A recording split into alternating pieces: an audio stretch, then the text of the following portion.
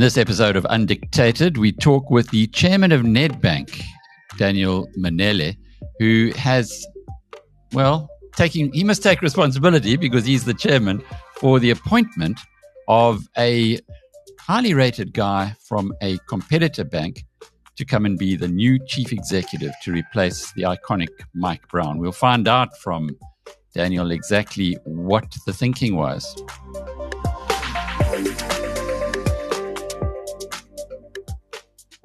Jason Quinn is 49 years old. He's the financial director at the moment of ABSA. He was ABSA's interim CEO for about a year until March 2022. And then the board decided not to appoint him as the CEO of ABSA, but to rather bring in Arrie Rautenbach, who's now the CEO there. Jason stuck around. He's highly regarded, highly rated at ABSA. I know a thing or two about this. You might recall I was on the executive committee of ABSA 20 odd years ago. So I know a little bit about the inside of politics, of banking. And my goodness, Daniel, what you've done here, going into ABSA, plucking out one of the stars, bringing him across to Nedbank, in the banking world anyway, it's seismic. But let's start with you, because you were also at ABSA not that long ago. So there are some who are saying, a little bit of revenge here. No, none of all that. And thanks very much for the opportunity to be on your program, Alec. Good afternoon. And I guess in terms of your intro earlier, while of course I can't shirk the responsibility, I couldn't also just claim that this was all my doing. We're talking here about a collective board process which had very clearly defined criteria in terms of what we thought sort of the ideal candidate should bring along with him. And it is out of that process that Jason Quinn emerged as what we thought was the most suitable candidate. We employed a very reputable international search firm to help facilitate with the selection process, and on the back of a success profile, an ideal sort of success profile for a chief executive that we'd given them to guide them in their search. Not surprisingly, they came across somebody of the caliber of Jason. And he was then taken through the process, evaluated alongside a list of external and internal candidates. And as I said, emerged as the most suitable one there. So nothing of a raid, of a coup, or the likes that you're talking about. A very robust and disciplined process assessing potentially suitable candidates, which Jason then emerged from. I know a few people still in ABSA, having had a background there for a period some time ago, and he's very highly regarded within the organization. But from your perspective, from Nedbank's perspective, what gave him the edge? Look, I mean, he's highly regarded both within and outside ABSA in the market. Is a very well-respected, consummate financial services professional with a very strong track record, both in South Africa and in other parts of the continent. And certainly in terms of the profile that we're looking for, that was obviously informed by skills, experience, background, our own strategic priorities and what we think we want to drive going forward, his sort of mindset, his personality traits, strong leadership capabilities, and also, more importantly, also a cultural fit, because that is very important, given that Nedbank is a purposeful organization driven by values and very strong and positive culture. It's the kind of things that we had to test and to see that all of that could work, and we were pleased to see that his own value set and what drives him closely resonated with the kind of things that are important to us here at Nedbank. It's an interesting point that this is the third time that Nedbank has brought in an outsider to be CEO. And I know you're going to say Mike Brown wasn't, but actually he did come via BOE, via NBS before then. And of course, Tom Boardman, when he was appointed as chief executive, it was a big shock in the banking industry. So when we look at that, I guess you are only recently the chairman at Nedbank, but surely a priority has to be in succession planning. You would have thought that succession planning would make it almost obvious that someone within the organization would take over as the next CEO. Well, Alec, in that regard, actually, Nedbank has got a very good and admirable track record with regard to succession planning and succession management. If one looks at actually the most recent sort of history, there have been some changes in recent times on the executive committee. And if you look at those, you'll see that they were, almost exclusively from within. And so a very strong track record of growing their own timber.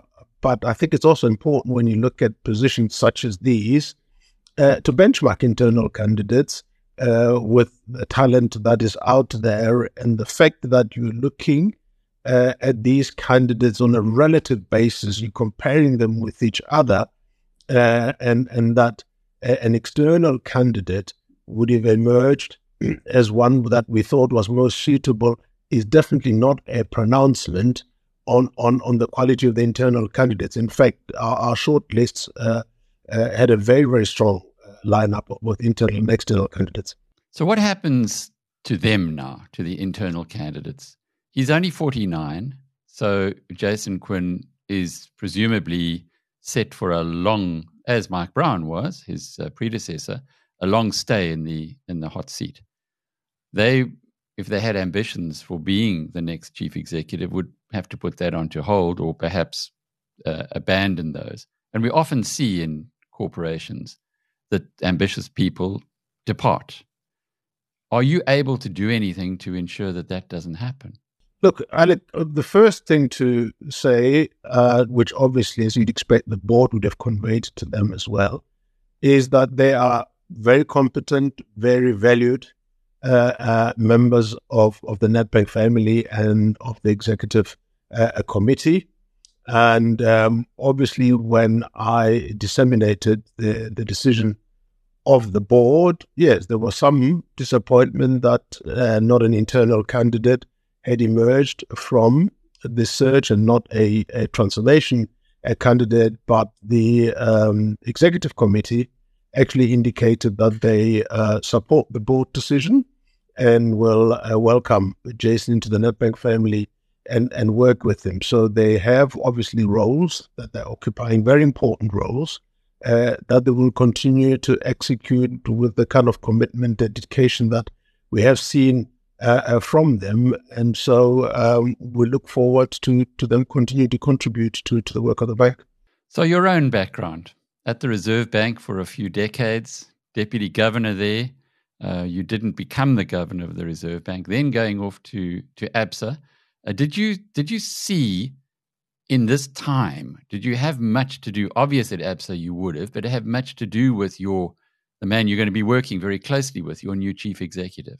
Yes, indeed. I know him well. We worked very closely with each other. At the time when I was the Group CEO there, he was the Group Financial Director. And obviously that is a strong relationship at any given time. I would say next to the nexus of a relationship between the chair of the board and the chief executive, probably the next important relationship, without sort of lifting the FD out too much from an ExCo collective, but certainly the group financial director, particularly because he's also then an executive director of the bank, tends to have a close working relationship with a chief executive in any environment. So, yeah, we know each other well and have worked together previously. What about the shareholder interest? I'm pretty sure that any shareholder looks back, and I did the numbers today, on the 28th of November 2013, 10 years ago, Nedbank's share price was 213 Rand a share. Today, Nedbank's share price is 213 Rand a share. So in 10 years, there's been no improvement. Is this part of his KPIs, as you say in the corporate world, that he needs to get that share price moving, or how will you judge him? Well, Alec, there are a number of issues in terms of our strategic priorities going forward. It will be a combination of continuity and change. There are certain things that obviously he will join the team and support in executing on, which will have to do with how we kind of manage and optimize our balance sheet and sort of risk return trade-offs there. There are elements of sort of positioning and returns that we want to improve.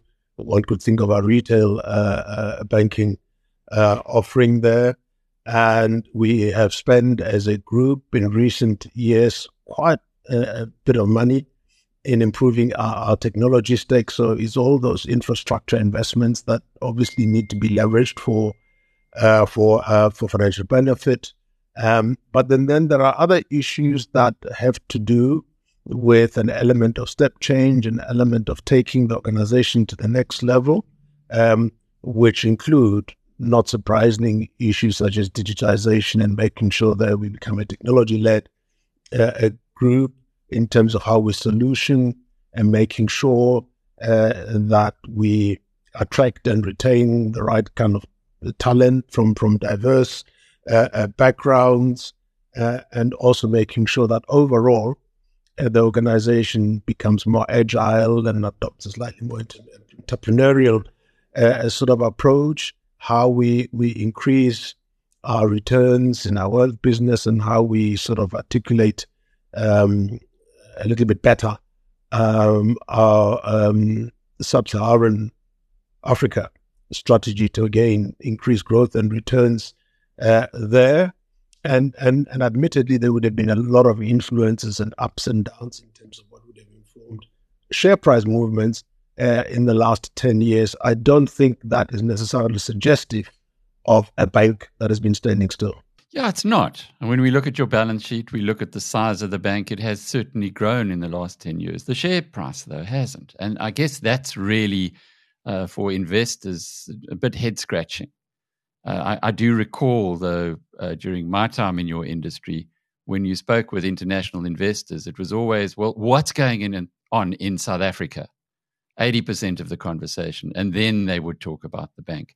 Is it still a situation like that global investors who will move the share price one way or the other are still looking at the country first and then the bank? Well, the issue is that, of course, given the nature and the role of the banking industry, its fortunes tends to be very, very inextricably intertwined with the macro backdrop. So it is only natural that people would look at a banking operation, its potential for success and growth within the context of the macroeconomic developments.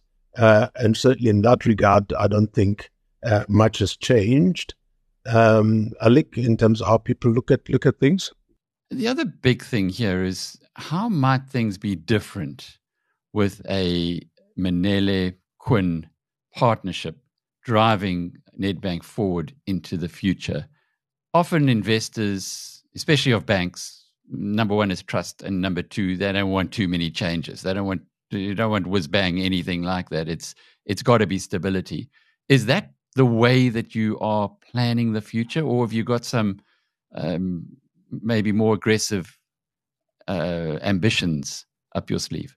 Look, I mean, at the end of the day, we are in a rather complex operating environment, which is changing very fast. So you have to make sure that you continuously scan that environment to make sure that you stay relevant to any changes in the operating environment, adjust your strategies as and when you go along. And change is a constant, and the speed of change is ever increasing. So there's certainly stability in terms of leadership that you want, in terms of your operation, but there needs to be agility and a high level of responsiveness to what is happening in the industry that is changing fast, and to respond appropriately. Now, Mike Brown's had a wonderful career, 14 years as chief executive, and before that, in the various iterations that have been part of Nedbank. Is he going to have a big send-off over the next 6 months? Look, Mike has been an outstanding leader for Nedbank, and in the SENS announcement that we issued the other day, I made reference to only a few of his great achievements and accolades to his name. He's not going anywhere yet, so we're not quite at the point where we're saying goodbye and bidding him farewell. We will do that over the coming period, probably in sort of many installments. He's obviously going to be around until such time that Jason arrives and formally takes over as the chief executive, and then spends some time to ensure a seamless sort of transition with Jason. But there would be ample occasion for us to honor the strong legacy that Mike will be leaving, the strong foundations that he would have laid for Jason to build upon, together with the board and with the ExCo. And when does Jason enter the building? Jason, in terms of his contractual arrangements, has obviously just resigned from ABSA. He has a 6-month notice period, which he will now serve. So technically for the next 6 months is still in the employ of ABSA. And when that period lapses, he will then be employed by Nedbank, initially as a chief executive designate, and immediately after our AGM, which is scheduled for the 31st of May, Mike will step down from the board and the chief executive role. Jason will assume that role, and as I've just said, Mike will then be available for a suitable time thereafter to facilitate a smooth handover. It's an interesting way of looking at it, because with the changes at Naspers, South Africa's biggest company by market cap, it happened immediately. It was on a Monday morning that we were informed there was a press conference, meet the new chief executive designate. The old chief executive designate wasn't even around anymore, Bob van Dijk. It's interesting to contrast those two. Do you think that says much about the companies or about the industries that you operate in? Difficult to say, Alec. I am obviously not privy to what would have influenced the way in which things were handled at that particular company. I can only speak to what we think is the most appropriate way of handling this. And as far as the internal politics are concerned, how are you going to put a cap on that? We know it's a reality in corporates that there is a lot of politics that happens, and particularly when long live the king is dead kind of occasions like this. Look, Alex, my own approach and the way I think about this is that, yes, of course, there are always those dynamics that one needs to work with.